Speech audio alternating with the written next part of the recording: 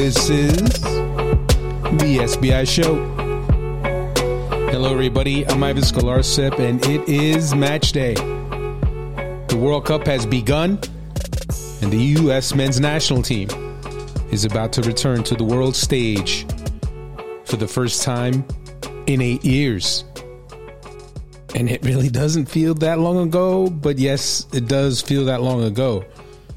8 long years since Brazil, since the run to the knockout rounds in Brazil.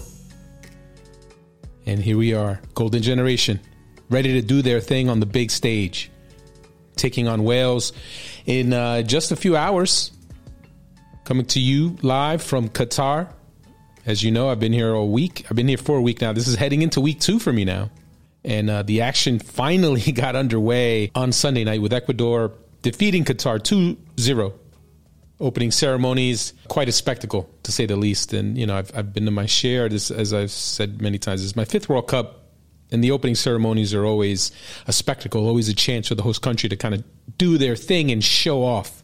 And you knew Qatar would show off, and that they did. We don't need to talk about the opening ceremonies, although Morgan Freeman. How is this guy still chasing a bag? I mean, everyone loves Morgan Freeman, right? But, I mean, at what point can you just retire? Just go chill on a beach somewhere.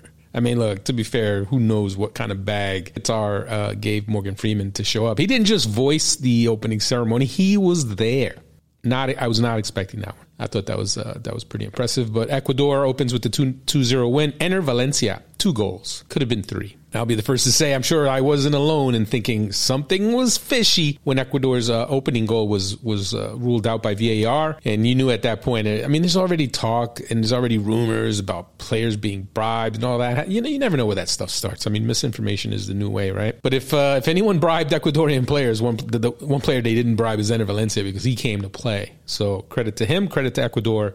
They took care of business. I think they're going to get out of that group. Nothing against Senegal, but without Sadio Mane, I think Senegal's going to have a bit of a tough time. As much as, yes, they still have Edouard Mendy, they still have Kalidou Koulibaly, they still have talent. They're still a good team. They could do it, but Ecuador, I think Ecuador with the confidence off that opening win, I think they're going to get out of that group. And enough about that. I know what you're here listening for as you get ready for the U.S. men's national team match against Wales. And as you know, last episode, we talked about starting lineup possibilities, and here we are. We're almost there. We're almost there. Before we get into that, make sure, if you haven't yet, make sure you subscribe to SBIsoccer.com. We have the different levels, subscription levels that you can subscribe to. Obviously, if you take the captain level, that gives you access to everything. We have the starting 11 level, which is the mid level, and then you have squad level, which is the lower tier. And I'm trying to spread the love there, trying to spread the coverage. As you know, I'm in Qatar throughout the tournament. I'm going to have coverage nonstop, along with the episodes of the SBI show. We have, obviously, the articles and videos that are going to be dropping as well. I'm finally getting back on that, the video horse, and trying to do my thing on that front. And definitely keep an eye out for that. And please subscribe when you get a chance. But moving on now, obviously, U.S.-Wales, the big game, the one we've been waiting for since the draw happened. And there's so much writing on this game because of the fact England is in this group, and you have to think England is they're obviously the clear favorite. And if you're the other teams in that group, you have to think it's a 3-team race to join England in the round of 16. And I know you can't take things for granted, but you just have to be realistic about it. England is as stacked as they are. You have to think they're getting out of this group. So that makes this U.S.-Wales game that much more important. And obviously, opening matches are always important in terms of setting the tone. And, you know, it is interesting that the U.S. team has managed to, any time the U.S. has avoided defeat in the opening match, I believe in, the last 5 tournaments, they've been able to get to the round of 16. So that just tells you right there how important it is for them to get through. And we'll see. I mean, they're obviously I want to call them a bit of a favorite as much as it feels like a bit of a toss-up. But with the talent on this U.S. team, you have to feel like they're the favorite. And I think the reason they're not being talked about more as kind of a clear favorite is because of the youth of this team and how young this squad is. And that's kind of holding people back from kind of jumping on the bandwagon. I'll be the first to tell you, I'm on the bandwagon. I've been here for a week now, and obviously I've been covering this team forever, and this generation in particular. I've been talking up for a good while now, and just the feeling I get around this group is that they're ready. And it was interesting on Sunday, Gregg Berhalter named Tyler Adams his captain. And, I said all week that's pretty much, you could kind of see it coming. And it's not just this week, but for years now, I felt personally that he was going to be the captain of this team. Just his temperament, his personality, on top of his quality as a player, just everything that he brings to the table. And he really is that leader that he's kind of just the perfect leader for this young team. And it's not easy being a leader on a team full of young, strong personalities. And he has that cachet. He has that respect, not only of the young players, but also of the veterans. The older players on this group have tons of respect for him. I remember the other day talking to Tim Ream about Tyler Adams, and he couldn't stop going on and on about just how impressive Tyler Adams is. And obviously, the news came out on Sunday. Adams is also, by the way, the youngest captain for the U.S. since 1950, since Walter Barr, and also apparently the youngest captain at this World Cup. And as you might expect, he was very proud of the designation. It's a huge honor for me, obviously, to be named captain of this team. Obviously, a very young team, but a lot of credit to my teammates, because anyone throughout our leadership council can wear that armband and represent us with pride and represent us in the right way. So, yeah, I'm obviously representing us for this World Cup, but there's a bunch of guys in the team, in our leadership council: Christian Pulisic, Weston McKennie, Aaron Long. The list goes on and on and on. So we've established that we all lead in different ways, so that anyone can represent us on any given day and represent us well. With Tyler Adams wearing the armband, the other question that we still don't quite have a clear answer to, but we have at least some kind of clearer picture, is Weston McKennie, Serginho Dest. What's the deal with them? Are they going to be ready? As we know, we heard from them in the last episode, and you had both of them saying that they feel good. They both are ready to go. But Gregg Berhalter was able to provide a bit of an update on where those two regular starters stand heading into the opener. In terms of Weston and Serginho, they've made great progress. We see them as being able to take part in the game. For how long, we have to see. But, that's the beauty of having 5 substitutes. They can either come into the game, or we can start them and take them out of the game when we feel that they're getting close to that threshold. But both of them, I think, are definitely in position to help this team tomorrow. Now, it was interesting to hear Gregg Berhalter kind of hedge his bets there, right, in terms of we should see both McKennie and Dest on the field at some point on Monday. The question is, will they start or will they come off the bench? And the sense you get just talking about this group and the opponent that they're facing, you get the sense that Berhalter is going to go with a lineup with players that have that experience playing against these players, in terms of players who have experience playing in the Premier League. Several of the Welsh players play in the Premier League. So you are obviously going to see Tyler Adams, but I do think you're going to see Tim Ream, Brendan Aronson, Josh Sargent as well. And I think that experience should shine through. But also with Berhalter kind of making it very clear how important the substitutes are going to be in this game, and the solutions, as he calls them, the solutions with the 5 substitutions that you have. And this is a deep team. And if he does start a Gio Reyna, then you have a Tim Weah to bring off the bench. If he does start a Josh Sargent, then you have a Jesus Ferreira. And there's several of those kind of wild cards that you can play. If Brendan Aronson starts in midfield and Weston McKennie can come off the bench, or if McKennie starts, you can bring Aronson off the bench.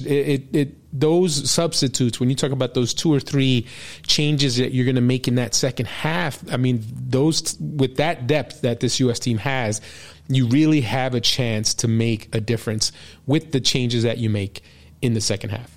We're looking at the game in its entirety and thinking about how we can be successful. We want to be an aggressive team in this game. We want to be able to hurt them, but we also know that they have strengths and they have threats, and we want to be able to take them away. So, when picking a lineup, we focused on guys that we think can execute it from the onset, but also keeping in mind that our solutions are going to be really important in this game and throughout the World Cup. We know that it's not just the 11 on the field. We're going to need the solutions to come into the field and help this group get the win. And Berhalter made it clear that the vibe he gets about this team this week, and the team has been here for a bit more than a week now, is that they're ready. and they're locked in, and you're always curious how is a team going to respond? How is a young team going to respond? And I've been saying it for a while now. While it is a young team, yes. While it is a team that has hardly any World Cup experience, save for one player, DeAndre Yedlin, yes. These guys are not inexperienced. They have experience. They're playing in the top leagues in Europe. They've won titles. They've played in finals, Champions League finals, Copa del Rey, DFB Pokal finals. I mean, these playoffs, MLS Cup finals. I mean, these guys have, when you look at the trophy collection that this group has at this young age, I mean, you need to start having a little more respect for this group and understanding that these guys are, while they are young, they come into this tournament having been in big moments before, having been on big stages before. So that's why, you wonder when they show up, how will the vibe be? How will the players kind of, you can tell, right? You can tell kind of the attitude and the way these guys are carrying themselves. And it is interesting because this group, as I said, there's not much World Cup experience. Only one player has World Cup experience. However, I think back to the 2002 World Cup. Right. And that team was an experienced team, except for two players that you can remember who obviously had a big impact in that tournament,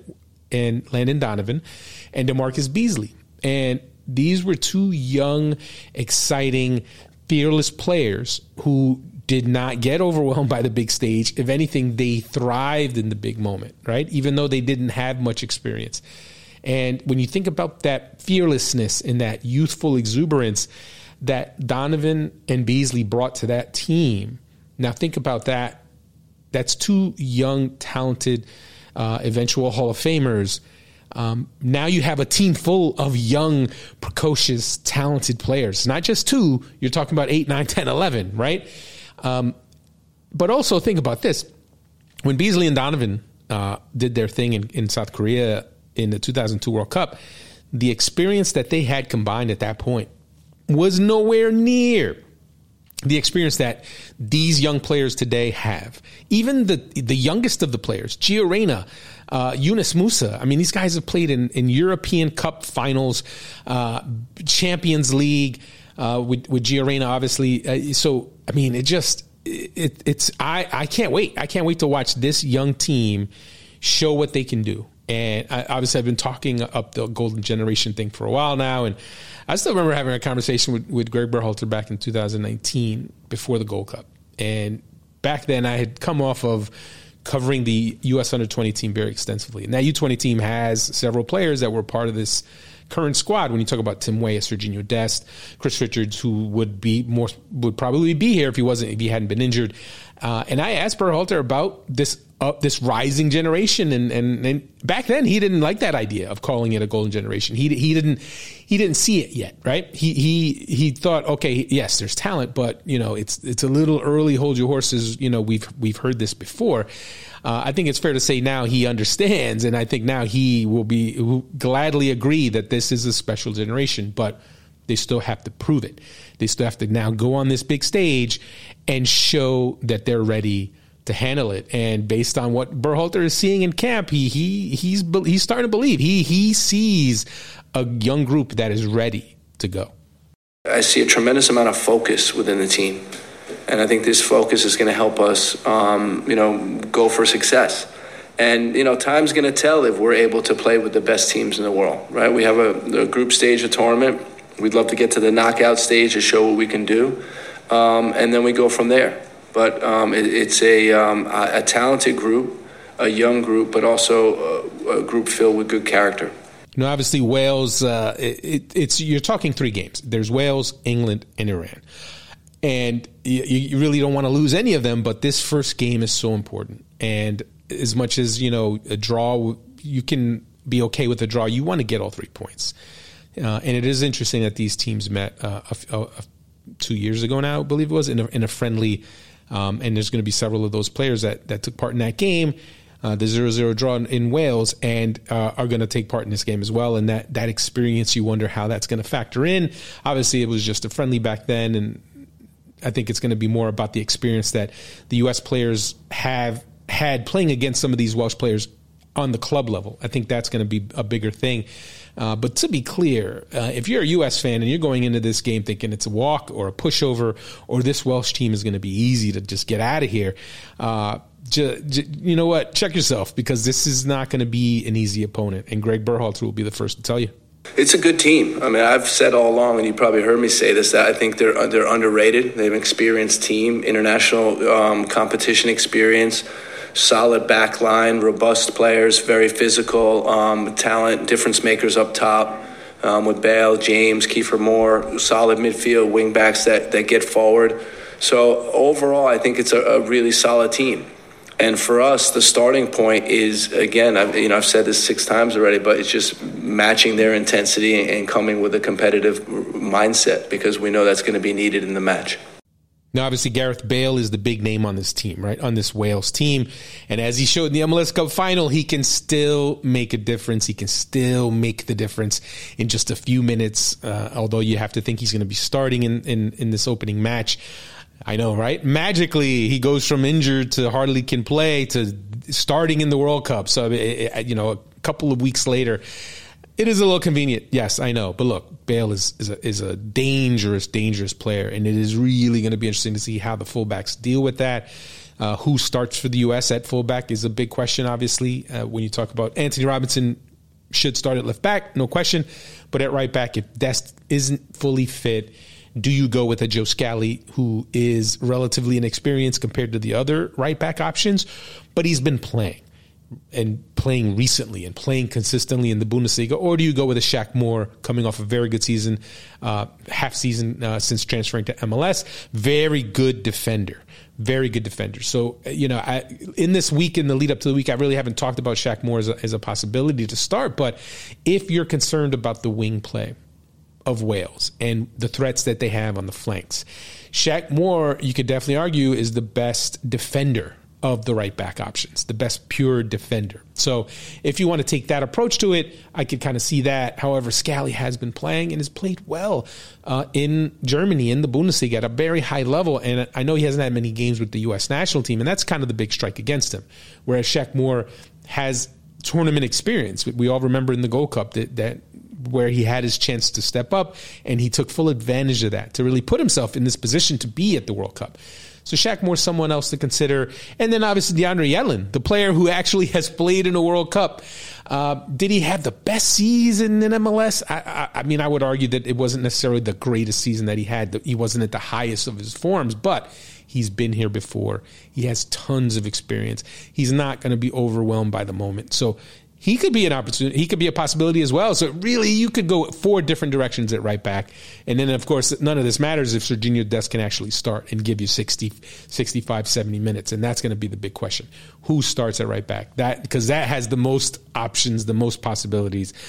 And we'll find out in a few hours which way they go with that position. And obviously, we already did the whole last episode talking about lineup possibilities, so we won't delve into that. But in terms of Wales, as I mentioned, Gareth Bale, but the player that you're going to really want to keep an eye on is Bournemouth striker Kiefer Moore, who is a handful up top. And if it's Walker Zimmerman, which it should be, or if he's partnered up with Tim Ream, who obviously has that experience of playing against Kiefer Moore in England, that's all the more reason why I think we're going to see Zimmerman and Tim Ream going up against Wales because of that experience playing against Kiefer Moore. But without a doubt, I think Kiefer Moore is a player that the U.S. defense will be focused on. He's a big threat. We figured that out playing against Bournemouth this year.